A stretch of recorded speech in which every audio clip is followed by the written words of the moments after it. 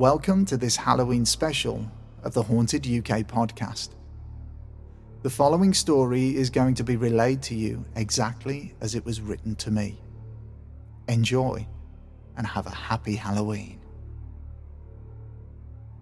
I won't be divulging my real name to you. For my story, I'll use the name Robert Crawford.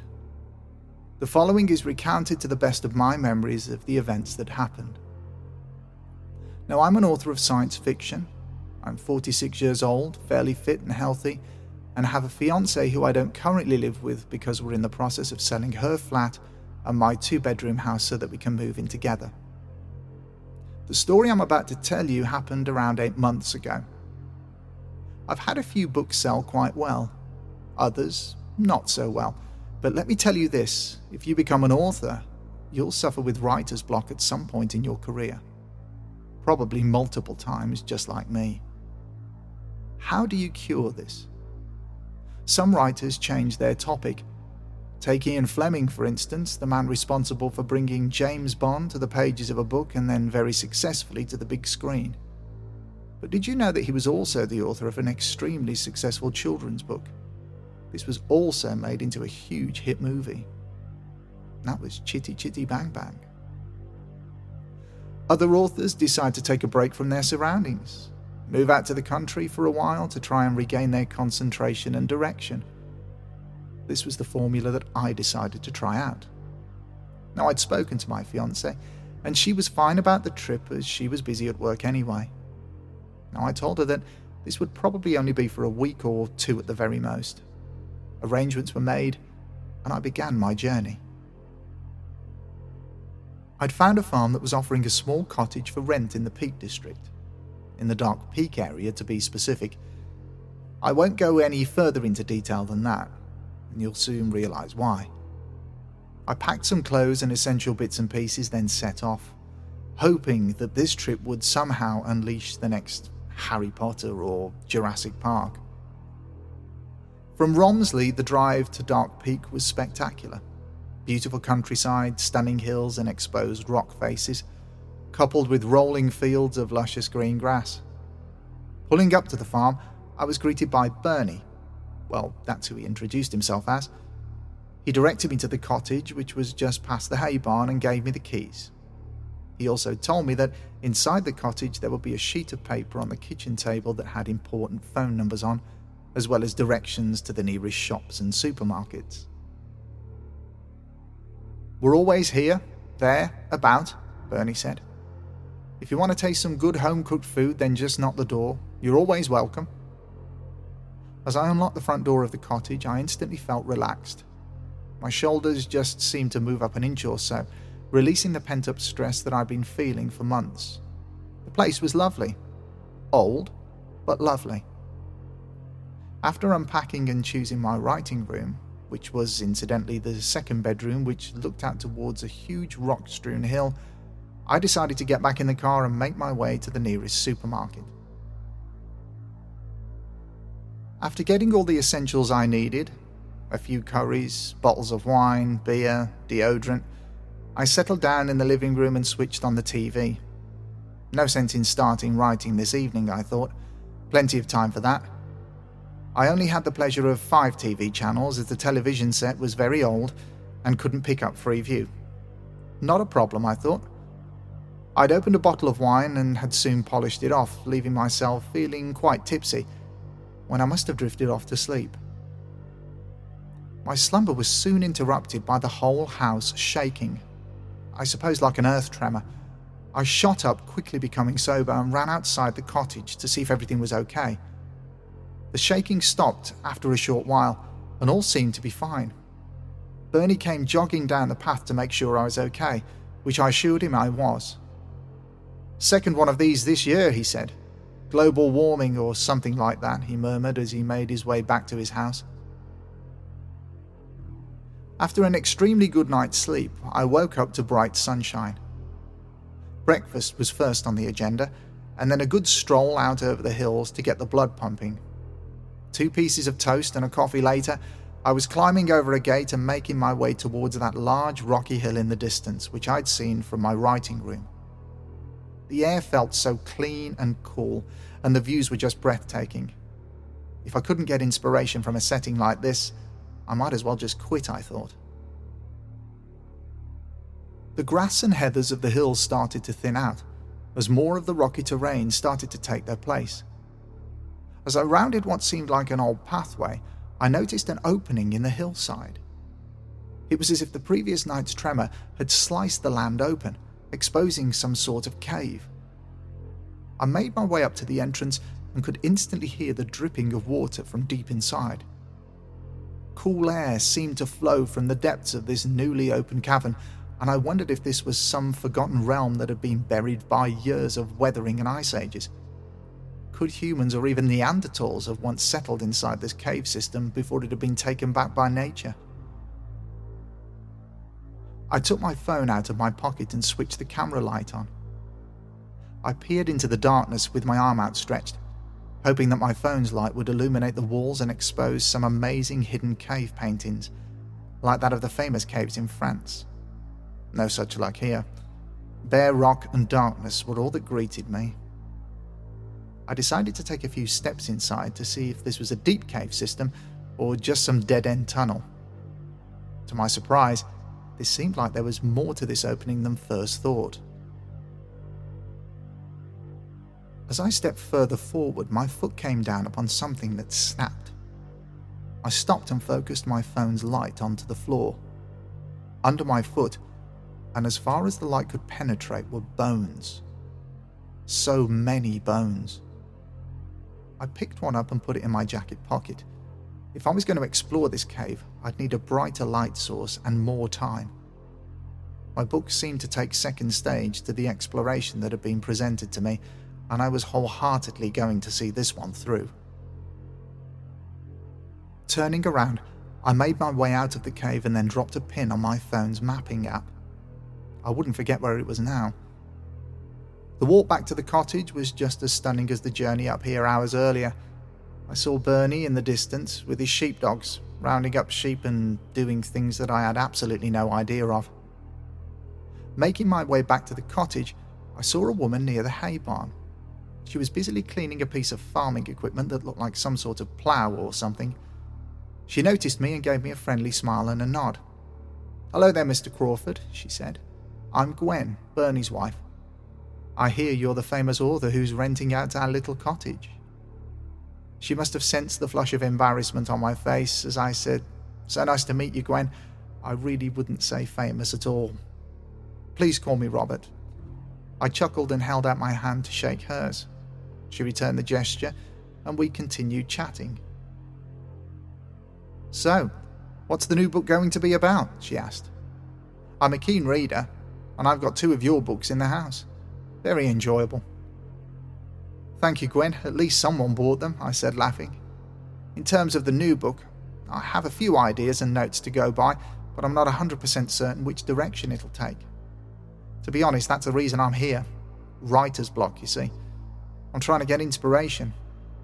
I pulled the bone fragment out of my pocket and was about to mention where I'd found it when I felt myself stop. If I was going back up there to explore, I wanted this to stay as my discovery. For some reason, I changed my mind. "I was out walking right up there earlier this morning," I said, pointing in the direction of the rocky hill in the distance, "and I found this bone fragment. Any ideas what animal it's from?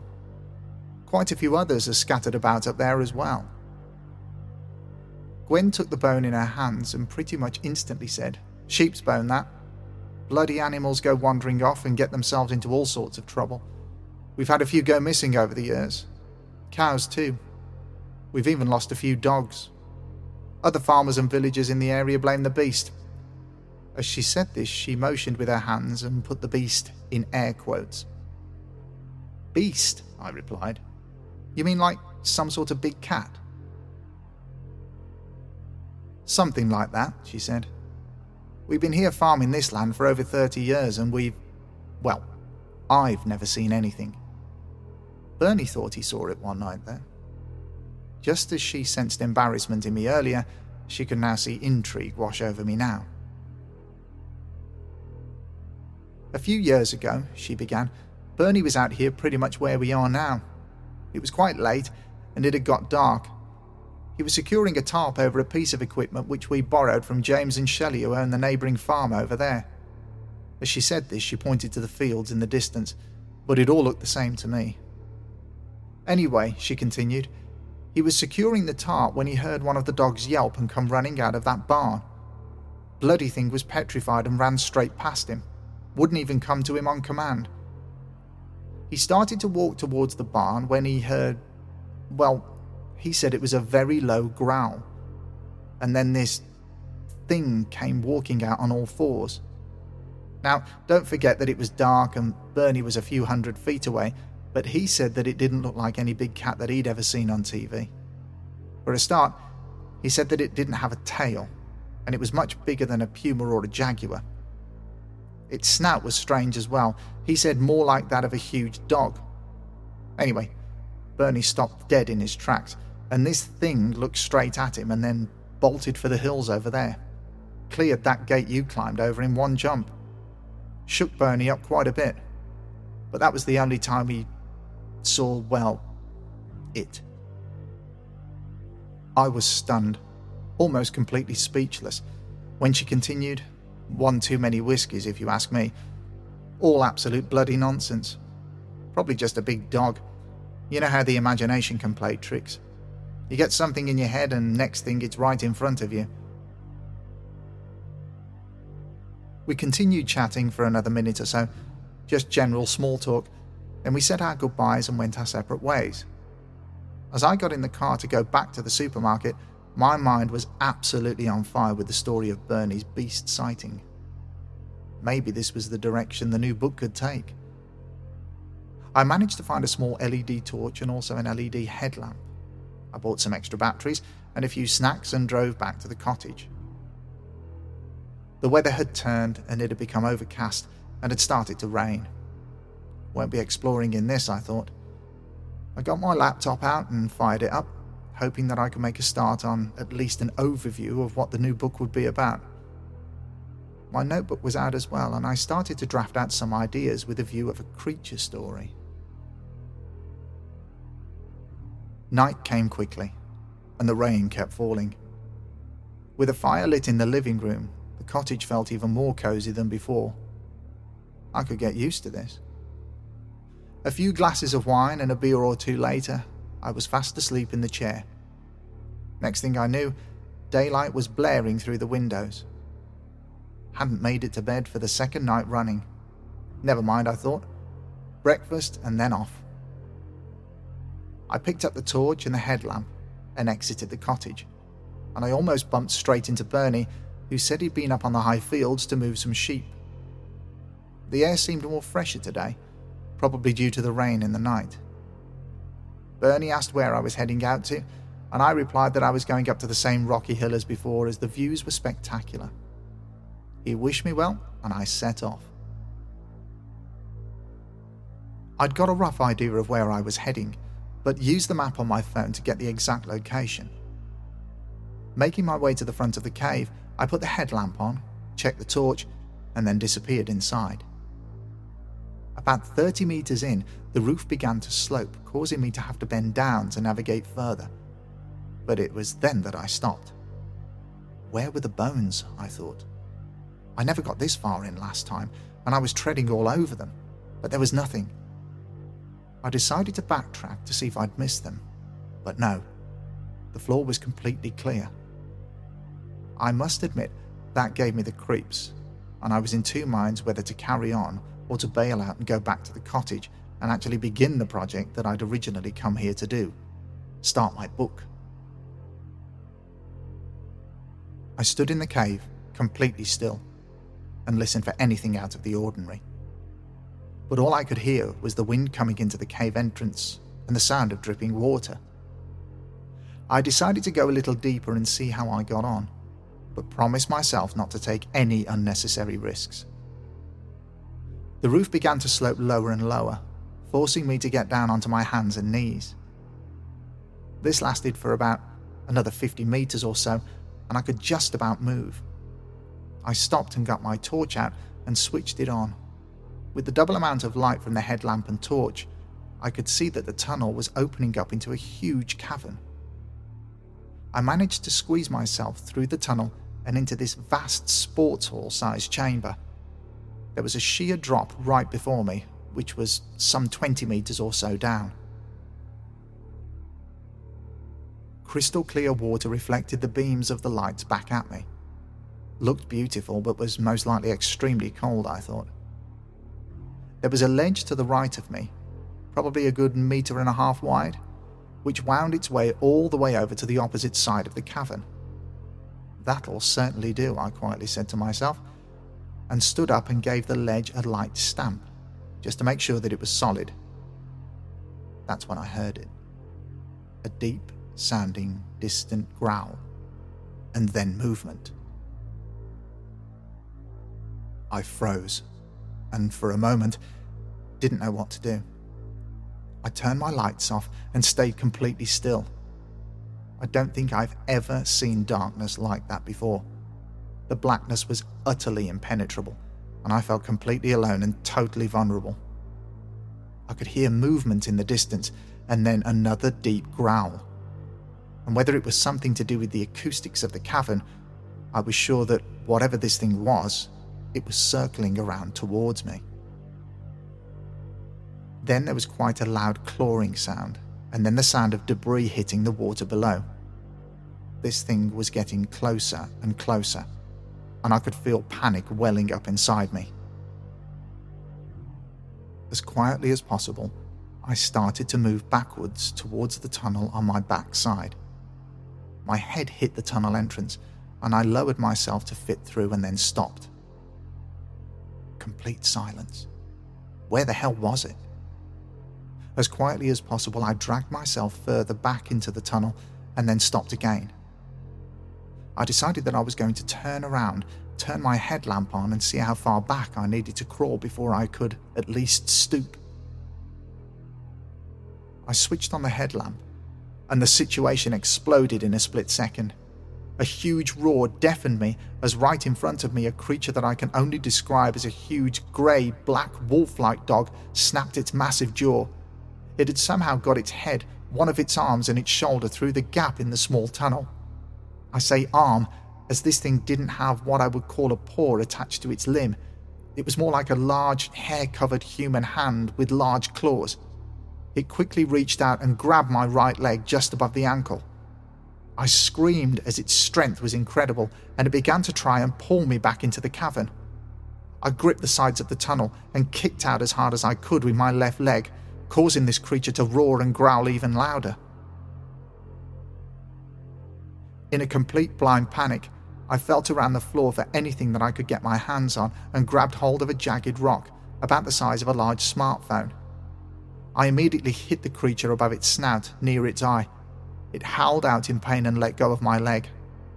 With all of my force, I then brought the rock down on its hand and heard a breaking sound. Again, this thing let out another huge roar and then quickly backed away into the cavern. My leg was bleeding quite badly from where the creature's hand had dug its claws into the base of my calf. But all I could think about was crawling as fast as I could back to the cave entrance and to safety. It seemed like an eternity to get back to where I could see daylight, and all this time the thing in the cavern was letting out pained howls. As I limped towards the cave's entrance, I could see that it was raining quite heavily and starting to get dark. My initial fear was that the creature knew of multiple entrances and exits to this cave system, and it would only be a matter of time before it would track my scent to this location, or worse, manage to squeeze its way through to the tunnel and make its way here, to the entrance where I was. At the same time, it would take me at least 3 hours to get back to the cottage. This is where I would be on open ground and an easy target, but I had no idea what this creature was. In my worst nightmares, I'd never seen anything that looked like that, and the main thing that really made my skin crawl was the fact that its eyes looked human. I made the decision to take my chances out in the open. I made a point of finding and picking up a rock from the cave entrance that I felt could deal the most damage if I was forced to confront the creature again. The fabric of my trousers on the lower half of my right leg was torn to shreds and soaked in blood. I took my jacket off so that I could remove my t-shirt and use it to wrap around the injuries to help stop the blood and to stop most of the dirt getting into the deep cuts. Once this was done, I put my jacket back on and headed for the cottage. My phone still had plenty of battery left in it, so I was prepared to hunker down and phone the emergency services if I felt that I couldn't make it back. As I began to make my way down the hill, I noticed out of the corner of my eye a figure in the distance. I waved frantically at this individual, but got no response. I needed to keep moving. After what seemed like hours, I climbed the gate at the edge of the farm and stumbled to the doorway of the cottage. I unlocked the door, got in, relocked it and bolted it. I went to the back door and made sure that it was also secure. I then checked the windows and, after I was happy that everything seemed locked down, I got myself into the bathroom and tended to my injuries. My leg would definitely need stitches, but this could wait until tomorrow. I'd cleaned and patched it up pretty well and I was quite comfortable. What I needed now was a drink. I limped into the kitchen and grabbed a glass and a bottle of wine when I suddenly saw a figure flash past the window. I turned the kitchen light off and grabbed a knife from the drawer. Who the hell was that? And what were they doing out at this hour? And in this weather?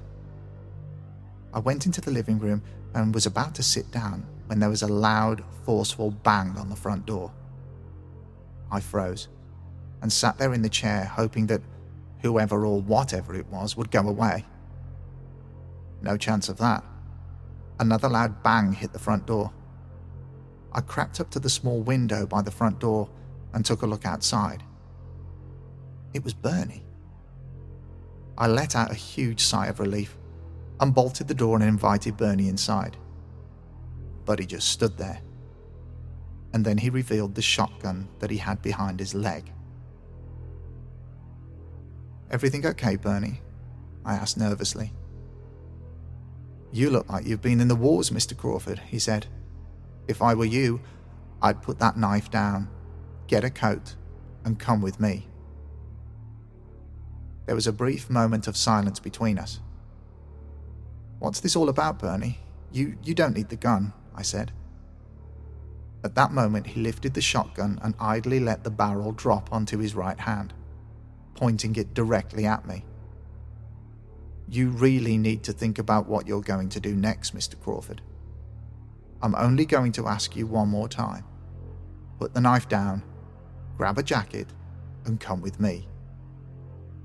Bernie was deadly serious, and I had no plans on seeing how far I could push him. "Bernie, okay.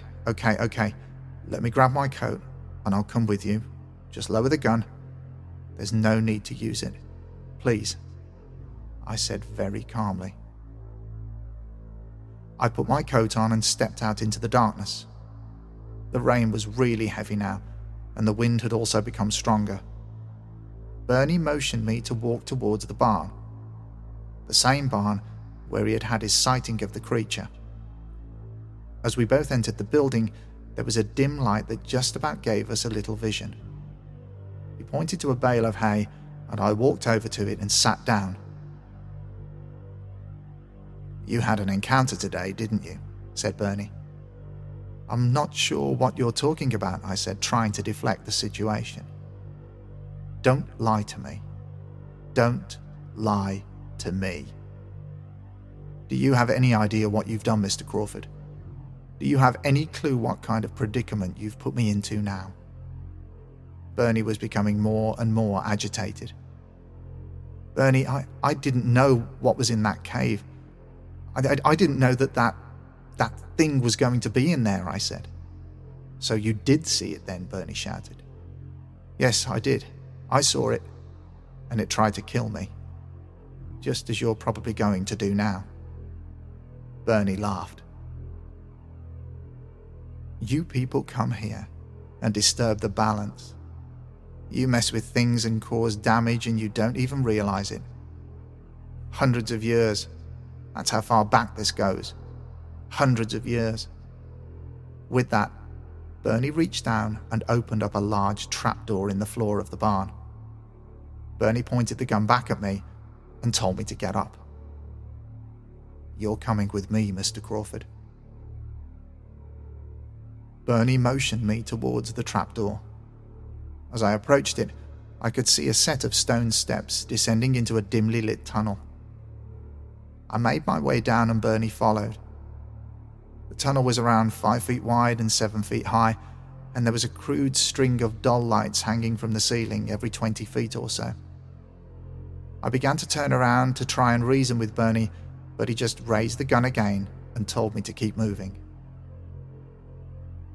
We must have been walking for around 2 or 3 minutes when Bernie told me to stop. Around 10 feet away on the left of the tunnel was a door. It looked like it had been made from an old gate, and I could see light coming from underneath it. Bernie fiddled around for some keys and then told me to walk just past the door and stop. I did as he asked and waited for him as he unbolted the door, then motioned me to go inside. The room was around 12 feet square, and against the far wall was a single bed with a cupboard next to it. On the cupboard was a large bowl with what looked like bloodied water inside it and a towel next to it. But it was the bed that disturbed me the most. There was something under the woolen blankets. Something roughly the size of a human being. Something that was breathing. All types of thoughts were rushing through my mind at this moment. What was it? Had Bernie kidnapped someone and was now in trouble? Was he a murderer? Bernie pulled the covers back. "Is that Gwen?" I said. A figure that looked like Gwen was lying on the bed on her side with her back to me, facing the wall. Bernie brushed past me and gently rolled the figure onto its back. It was Gwen, but there was something badly wrong. She was unconscious with her hand bandaged and a dressing over one eye and partially down her cheek. Blood had seeped through this dressing. "What's going on, Bernie? Is she okay?" I asked. "She's sedated, in a lot of pain. Because of you," he replied. "Because of me?" I said. "I don't understand." "I don't expect you to understand, Mr. Crawford. You have no idea what you've stumbled into." Bernie leaned the shotgun up against the bottom of the bed and sat down next to Gwen. "We've always been so careful. Always made sure things were right. We weren't to know that one of those tremors would expose the caves. Apart from the barn, there's only one other way out, and I blocked that off years ago. It's not down to the full moon, you know. It's down to hunger." I stood there, stunned, trying to take in and digest what was being described to me. "Bernie," I said, "the creature that was in the cave, are you saying it's Gwen? How the hell is that possible?" "Creature," said Bernie, turning his head towards me. "It's still my Gwen. This bloodline has been flowing for hundreds of years. We can't help who we are, Mr. Crawford. We can only learn to accept it and live with it. I protect her. When the urge to feed becomes uncontrollable, she's brought down here, with live food. She has the run of the cave system until the urge is over. One night," Bernie continued, "she needed to feed, so, as usual, she was sedated, brought down here, along with one of our animals, and I left her to do what she needed to do. Problem was, I'd forgot to lock the trapdoor in the barn. She found a way out, almost killed one of the dogs and ran off into the darkness. I was searching the hills for hours. I finally tracked her down not far from the village, so I had to tranquilize her again and get her back to the farm as quickly and as quietly as possible." "That was the evening that you saw the beast," I said. Bernie frowned. Gwen told me about your sighting. I never would have believed Bernie cut me off. Believed what, Mr. Crawford? That there's some sort of shape-shifting real-life werewolf roaming around these hills and fields? Well, no one's going to find out now, are they? What are you talking about, Bernie? I can be quiet. I won't utter a word to anyone, I swear. As I said this, I gripped the bowl of bloody water. Bernie slowly stood up, still with his back to me, and said, I know you're not going to talk. You're going to be her next kill. She'll be awake soon. He then reached for the shotgun, and at that moment I smashed the bowl into the side of his face. He dropped the gun and instantly fell to the floor with his hands covering his face. Blood started to make its way through his fingers. I quickly grabbed the gun and then heard a low growl. I looked at Gwen and saw her nose and jaw starting to extend and then her teeth starting to lengthen. I ran out of the room, shut the door, bolted it, then began to run back to the barn. I could hear loud growls, screams, horrible noises back down in that tunnel. I had to get out as quickly as possible and then get away. I climbed the steps to reach the barn and then slammed the trapdoor. There was a large open padlock on a stool just a few feet away. I folded the latch over the trapdoor and closed the padlock. Now to get back to the cottage. I ran like hell from the barn and back to the cottage, and it was pouring down. The night had settled in. I grabbed as much of my stuff as possible and shoved it in bags, then got hold of my phone, laptop and car keys and ran for the car. As I opened the boot and threw everything in there, I heard the trapdoor in the barn beginning to bang, as if something was trying to get out. I wasn't going to hang around to find out how long that trapdoor would hold out for. I put the shotgun down in the living room, turned off the lights, locked the front door, and shoved the cottage keys through the letterbox and threw them as far as I could. I started the car and drove away. This wasn't some sort of movie script where a locked gate was going to stop me leaving, and I had to go back to the barn to find a key. This was real. I just got onto the road and drove. I didn't care which direction and hadn't put a location into my phone's sat-nav. I just drove as far away as possible. After driving for around 40 minutes, I decided to pull into a lay-by and get the sat-nav on. I was going to head home as quickly as possible. I finally made it home in the very early hours, unloaded the car and just dumped everything into the living room. Out of complete fear and paranoia, I must have checked that the doors and all of the windows were locked at least 10 times. I grabbed a bottle of beer from the fridge and a kitchen knife from the drawer. I lay on the sofa in the dark, trying desperately to make sense of the whole situation. It simply couldn't have been real. But how could that have been faked? Morning came quickly, and I needed to get to the hospital to get my leg seen to by a doctor. A few hours and some butterfly stitches later, I was on my way back home. I called my fiancée to let her know that I was back and that the trip was cut short because I simply wasn't connecting to the environment. It wasn't helping my concentration at all. I wanted to come back to a familiar setting and try again. What was I supposed to say? Tell the truth? I never went back to the farm, the village, the area. Never. And I never will. Obviously, Bernie and Gwen are made-up names. I'm not mad enough to put anybody else in danger. For all I know, both of them could have died down in that tunnel.